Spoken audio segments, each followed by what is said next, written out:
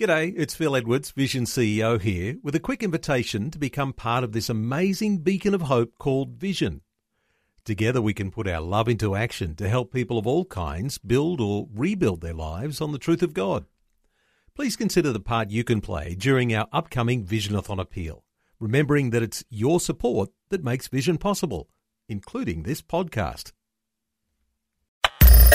Audio on demand from Vision Christian Media. If you've suffered in life, I'm sorry that has happened to you. But let me say this, God can take all of the hurt and pain and use it to touch other people and make us into the men and women He wants us to be. It's been said that God doesn't waste our pain. Coming up today, Pastor Greg Laurie points out that God will care for you and use you. God has a purpose for you. Yes, you, a special purpose that is unique to you. This is the day when the lost are found. This is the day for a new beginning. Amazing grace, how sweet the sound. Again you hear all the angels are singing. This is the day when life begins. The world has a knack for attempting to put a happy face on some deep, dark times of crisis.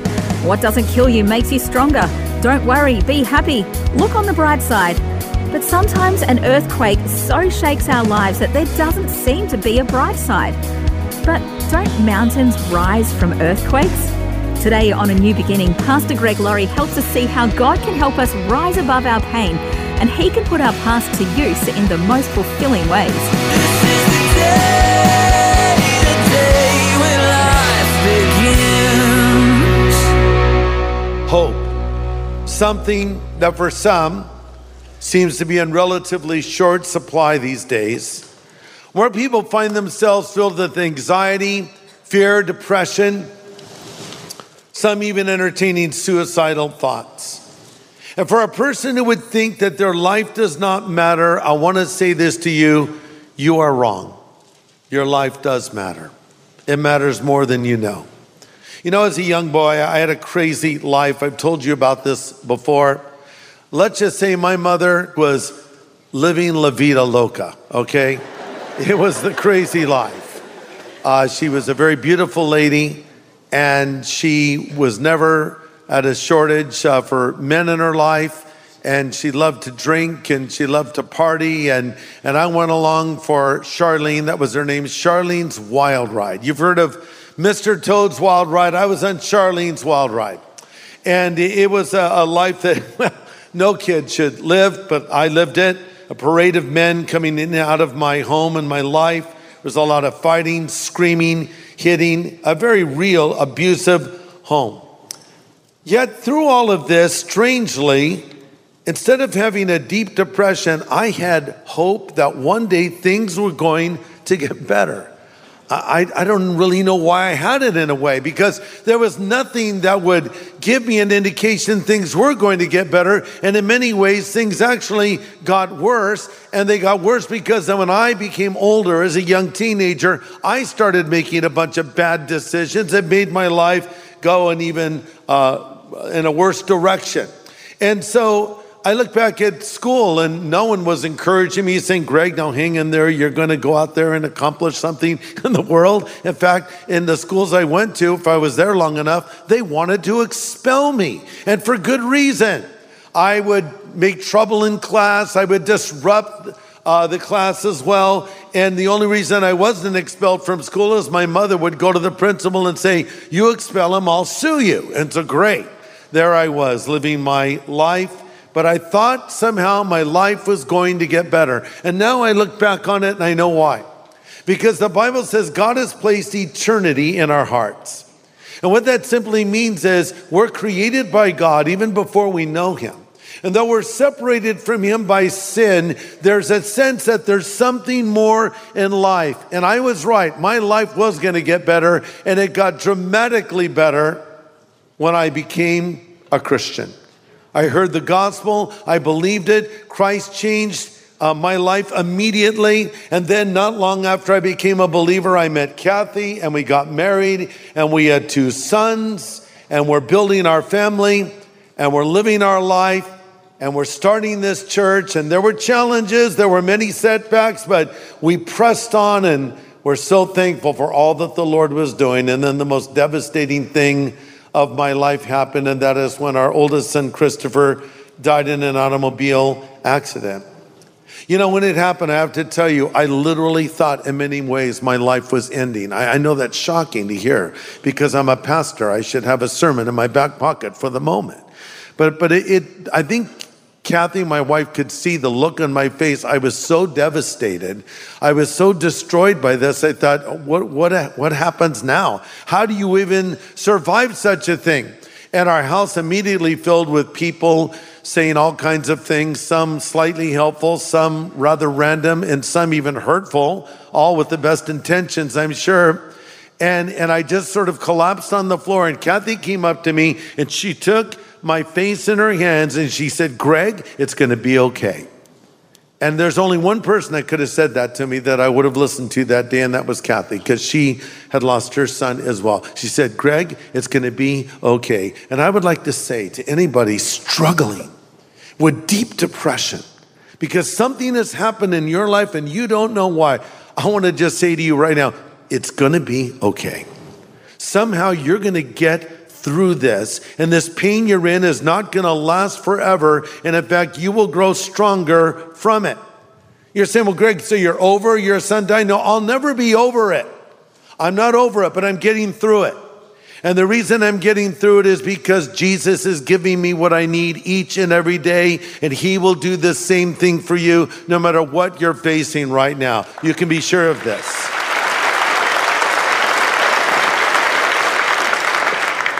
If you've suffered in life, if you've been neglected, or you've been mistreated, or you've been abused, or you've been abandoned, I'm sorry that has happened to you.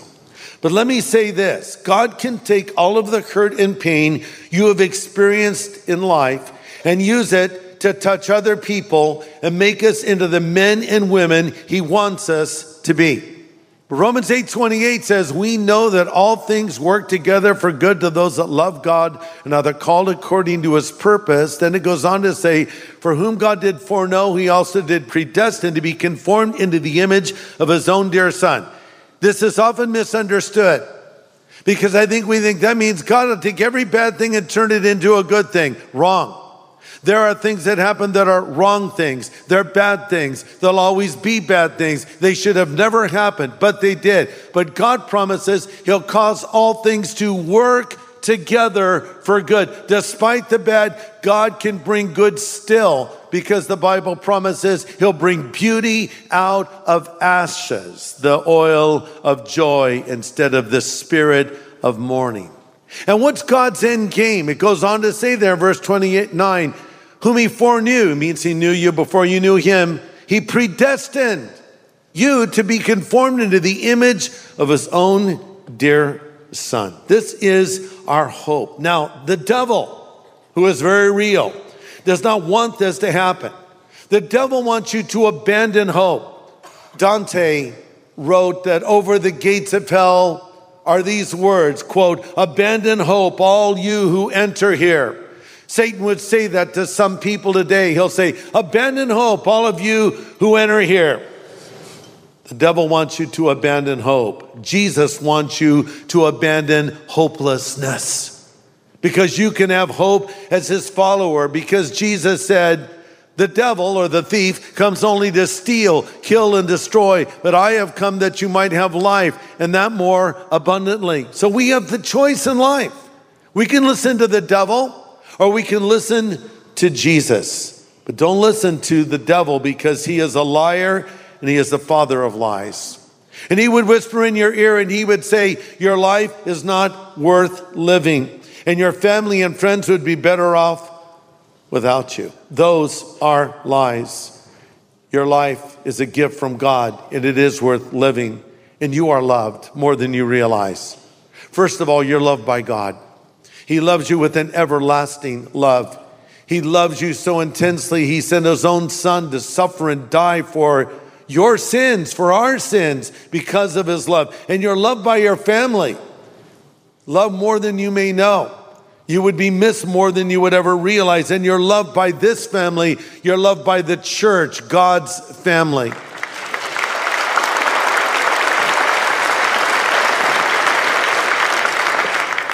This is the thing we need to remember, that God wants to change the paradigm of your life if you'll let him. We have a choice. He says, I set before you life and death, blessings and curses. Now choose life and live. It's your choice, but make the right choice and you'll be glad that you did. And there's no clearer example of that than the man we're going to take a little time to look at together. His name is Moses. His life could have so easily been over before it even started, but God preserved him.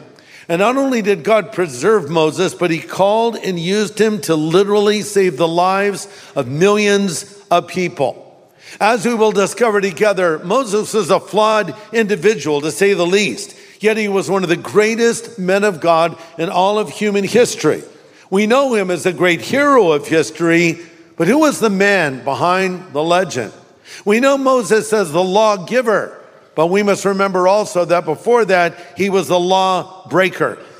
He was born in poverty, yet he was raised in a palace, but ultimately the wilderness became his home. He was reluctant to lead, but he was determined to follow. At times, Moses was impulsive, impatient, and even explosive, but at other times he was humble and broken and obedient to what the Lord would say. He was idolized and he was criticized. What an interesting guy he was.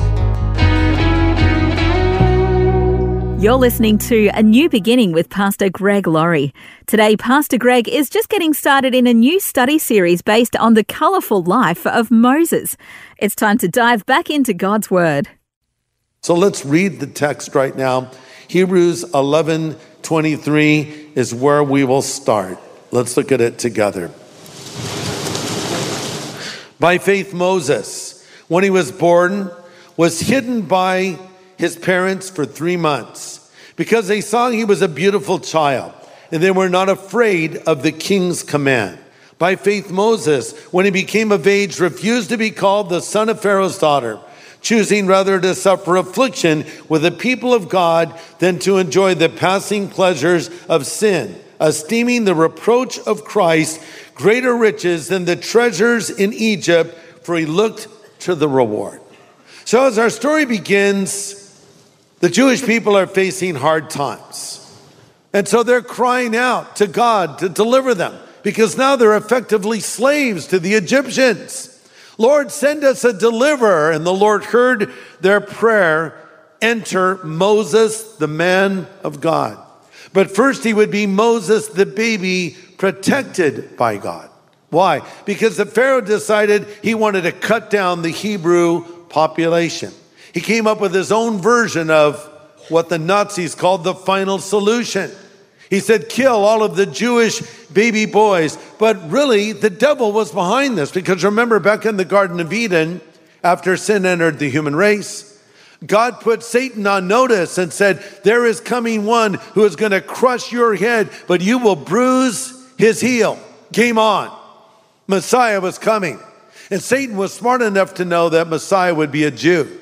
So here is the Pharaoh killing these Jewish baby boys, trying to stop Messiah from coming.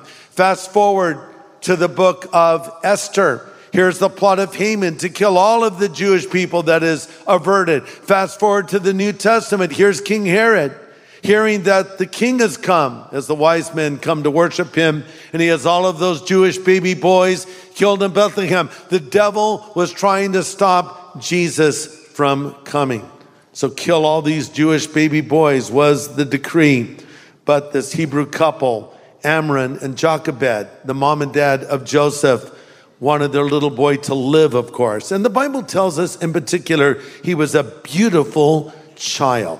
Now, I think every parent thinks their child is beautiful.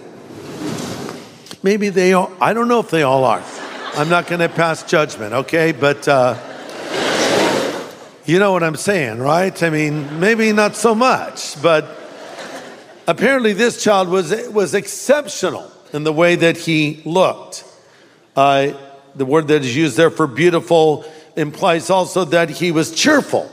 So he was a beautiful, cheerful little baby. Later in Acts, Stephen is before the Sanhedrin, and he gives a little commentary on Moses. In Acts 7, he says that Moses was exceedingly fair, which is a word that means fair to God, indicating a special purpose for his life.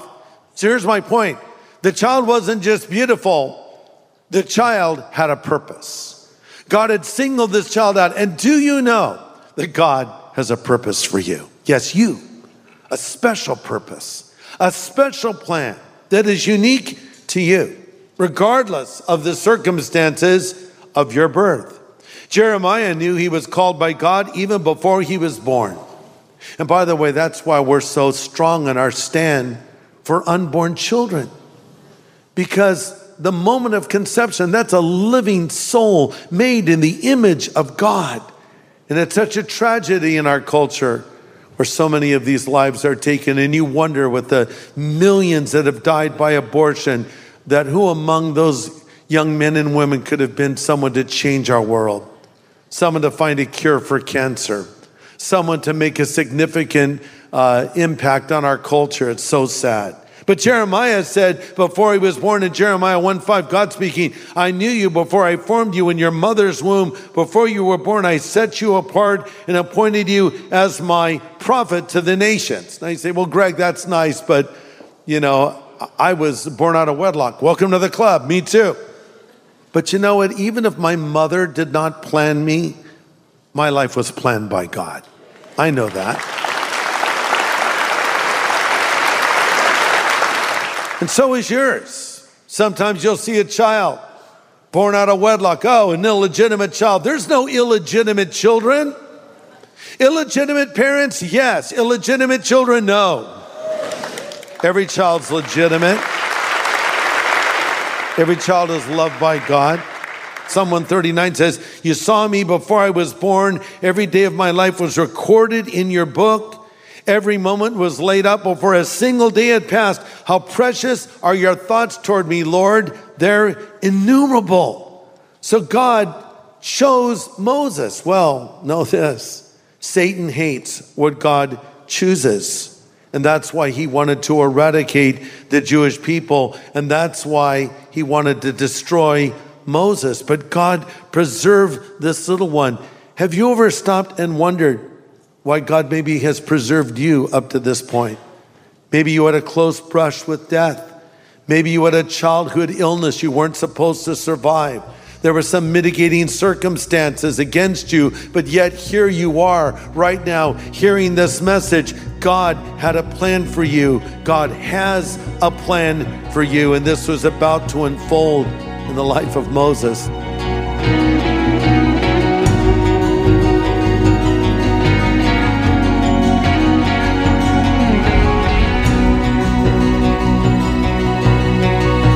Pastor Greg Laurie with great encouragement about the plan God has for each of our lives. It's reassuring to know that God wants to use us in spite of all we've been through. Join us next time on A New Beginning for more encouragement from Pastor Greg's kickoff message in our study of the life of Moses.